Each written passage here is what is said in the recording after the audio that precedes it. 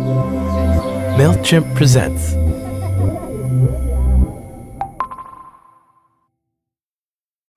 Say you're the head of marketing strategy for a small clothing store. You've perfected digital communication with your loyal customers, and now you want to expand into brick and mortar locations. But you haven't totally perfected your segmentation strategy, and double checking the right emails are sent to the right customers just takes so much time. Intuit MailChimp can help. With Intuit MailChimp's automation and segmentation tools, personalizing each email based on individual behaviors is made easy. Intuit MailChimp allows you to share your new product launch with VIP customers who follow every release, run a targeted campaign for more seasonal buyers, and send out location-specific emails to promote your store openings among your new neighbors. They'll take care of your marketing needs so you can take care of your customers' needs. Start refining your email marketing strategy today with Intuit MailChimp, the #1 email marketing and automations brand. Based on competitor brands' publicly available data on worldwide numbers of customers in 2021 and 2022. Availability of features and functionality vary by plan, which are subject to change.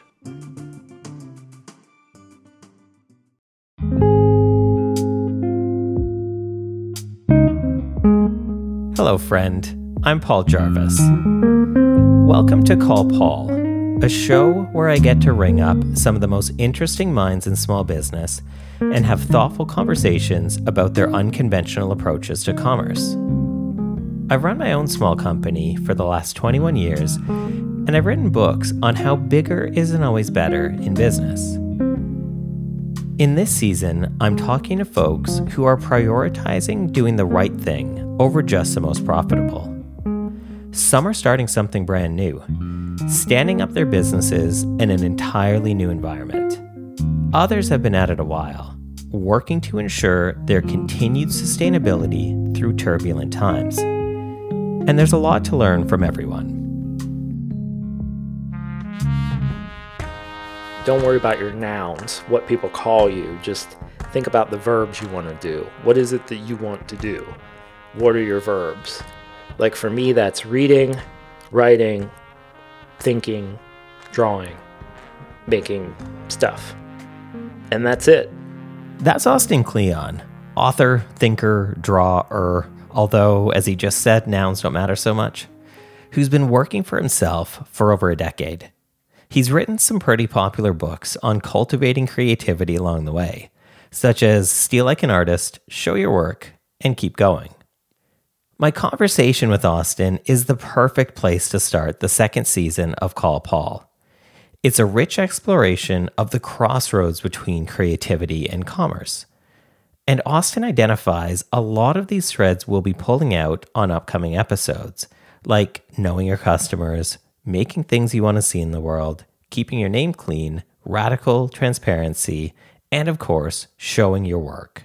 I grew up in a very rural area in southern Ohio, and when I was growing up, I knew I loved art, I knew I loved music, I knew I loved all these things. I had no idea how to do it. I was like, how do you do this? Like, how do you be an artist? I didn't know any artists, I didn't know any like real, professional musicians or anything.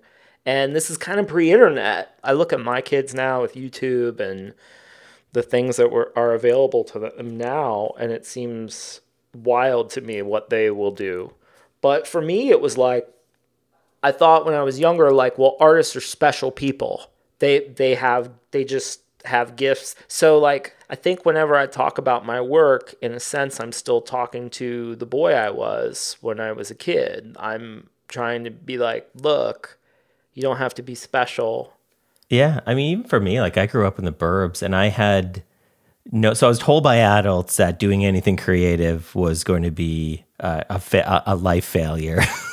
And there wasn't, like, I didn't know anybody who did those jobs, right? And like being a creative person who made a living as a creative person was a total mystery to me. There is something mysterious and magical that happens often in creative work, but you have to be working for it to happen, and that's something I didn't know when I was younger, is that the ideas come from the stuff, from the doing. That's really where a lot of the ideas come. They come from the practices, whether it's having a notebook that you write in, or whether it's making collages or whatever. Like, the ideas come out of that interaction with your materials and being out in the world. The way I talk about creative work is the way that all the people I look up to talk about it. And, you know, those are the people I sought out. And I think that's a very universal story for kids who grow up in areas where nothing's happening, you know, like in rural kind of dead zones culturally. That's a pretty universal story. Like, you just want to meet your people. Yeah, it took me a while to meet those kinds of people. Like, I was a designer, a musician, and a writer for a living. But as a kid, I didn't know anybody who did any of those things. And then as well, none of the adults that I knew as a kid knew anyone who did those things either. I wanted to be a songwriter when I was a kid. I mean, I wanted to be like a music producer and a songwriter. And that's what I wanted to do with my life. But the cool thing that I realized about music very early on is if you have interdisciplinary pretensions, like if you have pretensions towards being like a Renaissance person, which I always did, someone who did like a bunch of different things, music is a great place for that, because music needs, you know, not just to play, but it needs words, and it needs recording, and it needs artwork, and it needs marketing, you know. So music is actually a very rich place for people who like to do a lot of different things. So a great example is Radiohead. So when you have a 38-year-old guy talking about Radiohead, people, their eyes start to glaze over and roll into the back of their heads, because now some, you know, middle-aged white guy talking about Radiohead, who wants to hear this? But if you can kind of go back to being like a 15-year-old in 1997 or 98 and watching the way that they made their websites and the way that they sort of like communicated their influences and just their kind of show your work ethic while they were working, while also keeping this mystique alive, that completely mainlined it right into my brain. It's funny now when I talk to people, I'm like, you don't really understand what it was like to be a teenager and watch Radiohead doing what they were doing. It was formative. It was very like my early websites were complete ripoffs off of some of those weird like OK Computer era. Like I had an OK Computer era album cover when I was designing the album covers for all my bands. Right.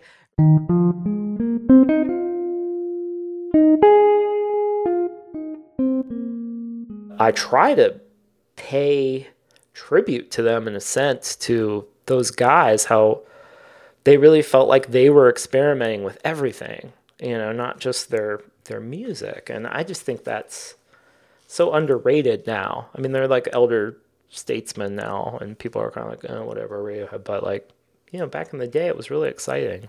Yeah. I think it's hard to experiment, or it's hard to find the courage or whatever it takes to be experimental, but also I've run into this personally as well. I guess I try to do experiments that aren't so experimental that they're going to ruin everything. Yeah. But if they ruin just a little piece of something, then I don't care. Smallest possible experiment in the sense. Yeah.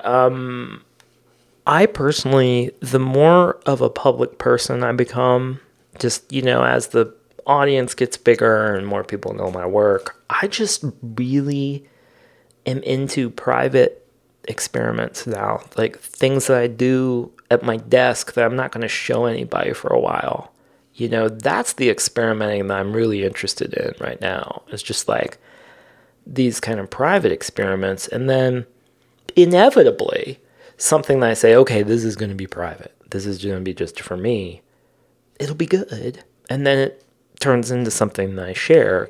The thing I'm kind of curious about is how you bridge creativity and commerce. And does one come before the other, or how that works? Like, how do you approach the fact that, yes, what you do is creative work, but it is also a thing that is a job that pays you money to pay like mortgage, rent for family, all that stuff? Yeah. People say, oh, you do what you love for a living. That must be so great. I'm like, I don't love talking about creative work, man. Like, I mean, I love doing creative work, but like, I make my living talking about doing creative work. There are very few people who just make a living doing what they completely love, right? There's usually like the job element of it. I try to be really upfront with people that my actual creative work is like something, but my business has been built around the process of that in terms of trying to figure out how creative work is done and then sharing stuff with other people. That's become the business, right? So that is kind of my business now, and it comes with trade-offs. Yeah. So by sharing, you have a bit less time to do the work, but it's necessary. And you've really embraced sharing as your job. And it's obviously something that I've seen you explore a lot in your Show Your Work book. The idea that showing others the creative process isn't just being genuine, but an actual way to engage them with your work. So my second book, Show Your Work in the trilogy, that is supposed to answer this question, like, how do I get famous? Like, how do I promote myself? I'd been in marketing for a year before Still Like an Artist came out. So I was thinking a lot about marketing and selling. And it just occurred, I just felt like this is so powerful. This is just so, because you don't have to have any finished great thing. You can just be like, hey, I'm recording my album, y'all, and I tested 3 mics today, and I just wanted to talk about it. I mean, like, that's like a musician that gets 40,000 views because it's like this dude's talking about mics and people are interested, like whatever it is. What is cool about Show Your Work is it felt very edgy when it came out in 2014. Like, it felt very like, oh, this is like a new crazy thing. What's kind of cool now is that I hear from people who have read the book, and even though social media is terrible, way more terrible than it was in 2014, the tools are way better. I saw a TikTok the other day, and the whole TikTok's just like, here's how to fix stuff on your car. It was just like, go to Walmart, go to this aisle, get this thing. And it was like a 15-second video of like how to fix a tire or like, how to fill your windshield wiper fluid. And I thought, this is genius. This is exactly what I was saying in Show Your Work. I was like, if you're a plumber, like, show somebody how to fix the aerator on their sink for free. And then they're like, oh, that guy. Like, I know, you know what I mean? And it's just so cool to watch now. But like, the culture's caught up to the idea now because we have all the tools, almost to a fault, where it's like, does anyone make anything anymore? Who's made something really great lately? Yeah. So then, in approaching a new project, how do you figure out what string to pull next? And then, how do you turn said string you're into something that's monetized, like your books? I've got a Venn diagram basically in my head of, over here is the stuff that I'm interested in. And then on the other hand there's the stuff that I think my readers are interested in. And the sliver in the middle is what I try to make money off of. So it's like, it's not like the pure thing you think about with artists where they just, follow their vision and chase after that. That's not really what I'm doing. I mean, that's more of what I do on like my blog or in my notebooks and stuff like that when I make my actual artworks. But when it comes to, like books and speaking and stuff like that, I'm always trying to figure out where the audience and I can meet and where that overlap is, what I'm genuinely curious about, and what other people are struggling with or, sort of want. So for every book, it's sort of like, because books are like the primary product I do right now, for every book, it's doing that dance between like, well, what do I want to talk about for 2 to 5 years? And what do people sort of want from me or and sometimes they tell you directly, that's what's kind of cool about having a relationship with your audience is sometimes they tell you what they want you to do. Has there ever been like, I guess, a misstep where that slice of the Venn diagram has led you astray or led you down a path where you're like, oh crap, this is not the right path? I think, yes. When I get tripped up is when I try to behave like a serious author would behave. Like what my cartoon image of an author is. When Show Your Work came out, I was like, well, I'm a serious author now. So serious authors don't just blog every day about whatever's on the top of their mind. They come up with long, nice online medium essays.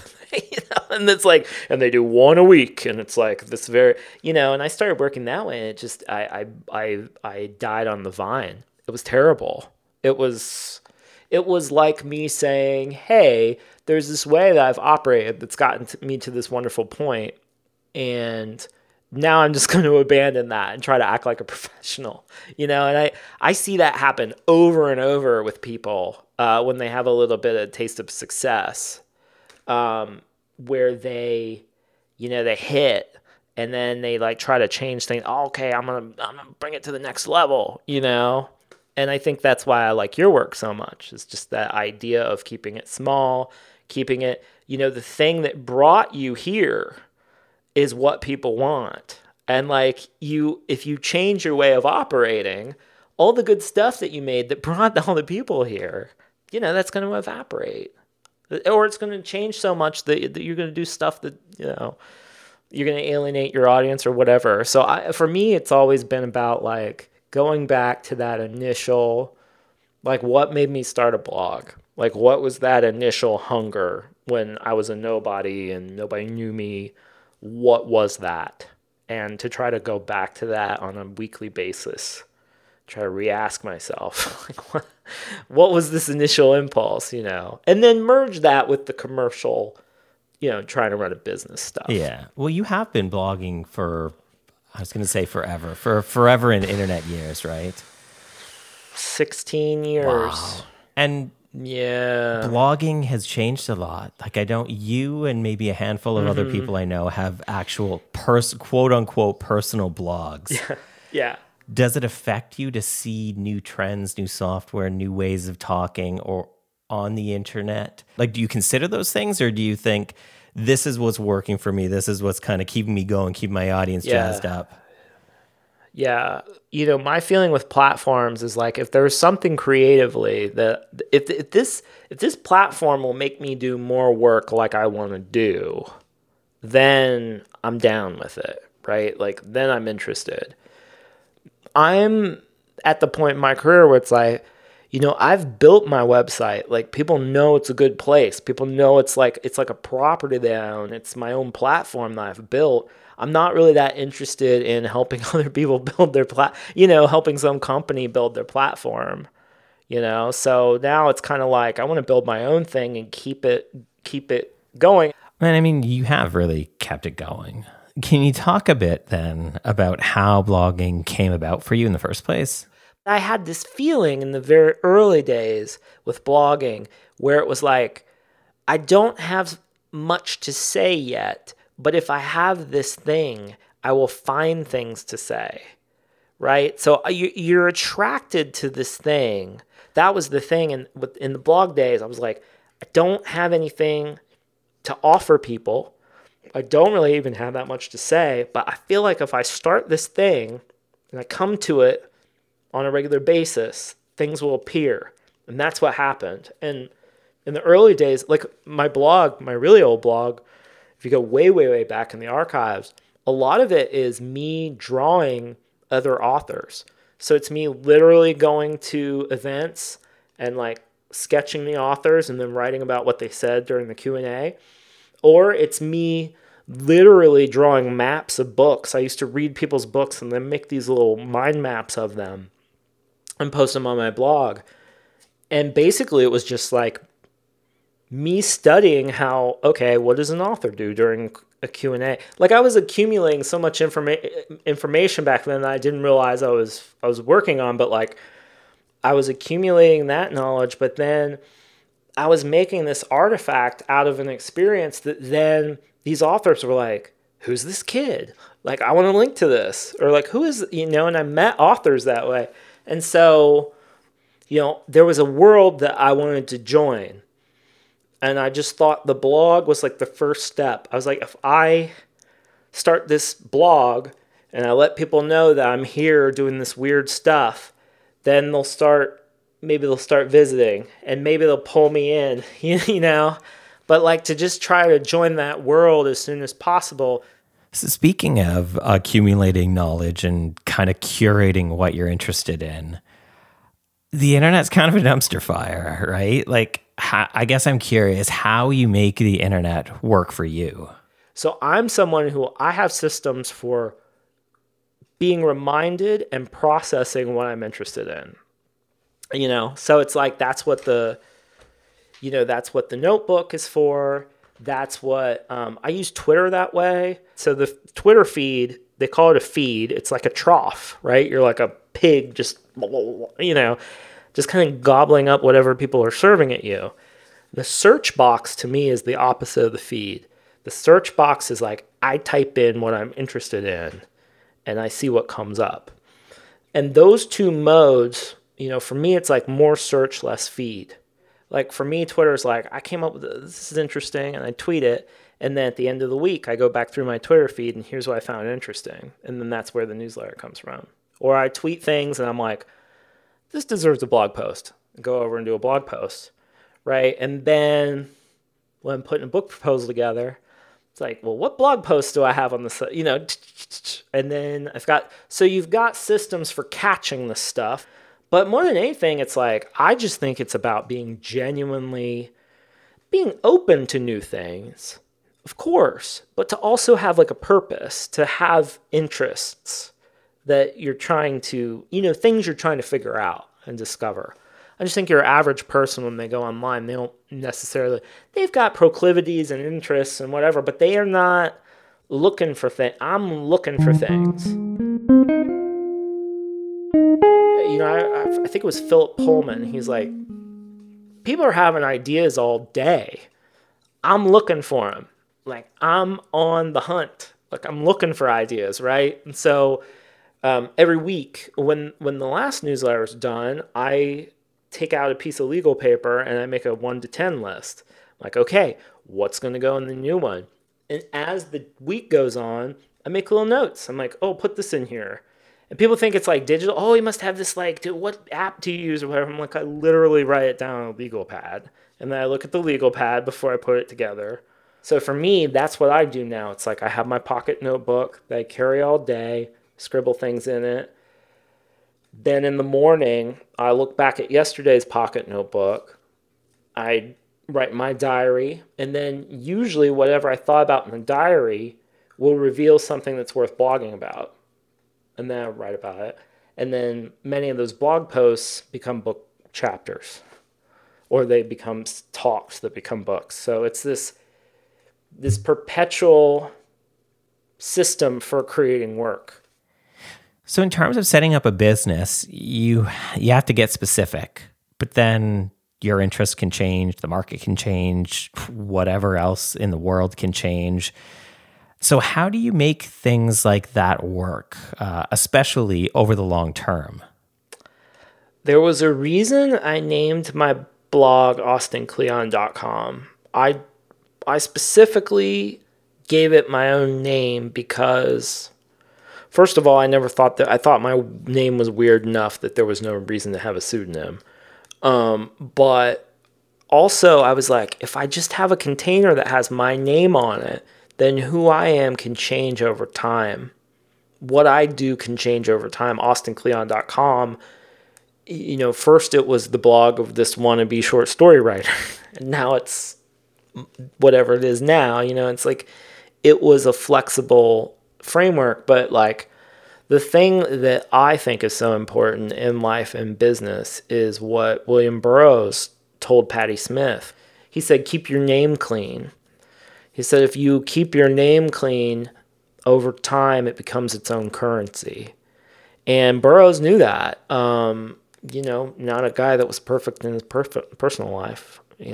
pretty horrible things happened to him, but he had this wisdom for her.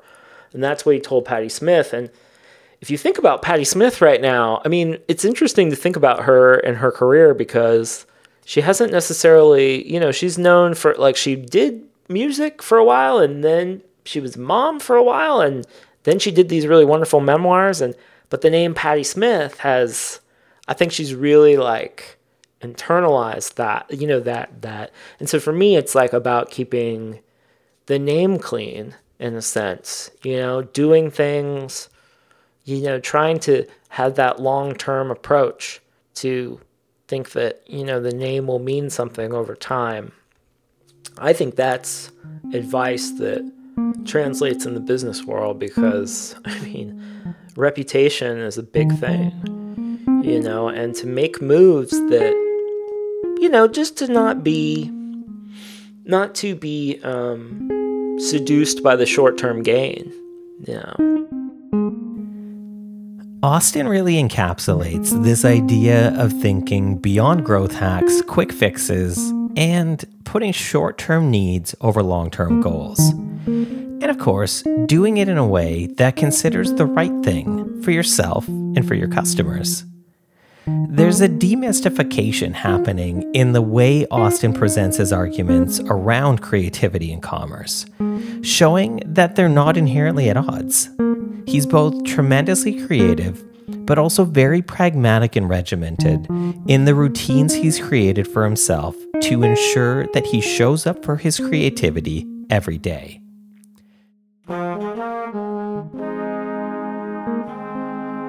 There's a lesson here for business owners who are starting out or at it for a while.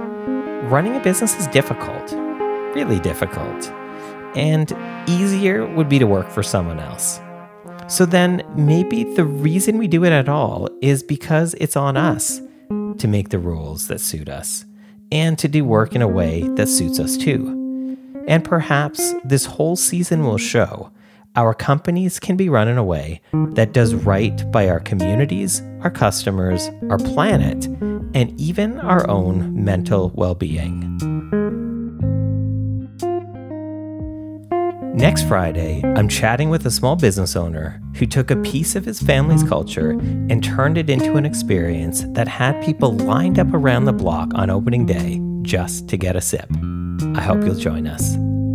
In the meantime, you can check out the Small Business Spotlight, also in the Call Paul feed. They're audio diaries from business owners, giving you a behind-the-scenes peek at the day-to-day of running a company. These stories are pretty great. I think you'll really enjoy them. Call Paul is wonderfully produced by Ruth Eddy and is a MailChimp original podcast. Subscribe now in your favorite podcast player so you can check out all our other episodes and seasons. And if you want more awesome content, check out MailChimp.com/presents.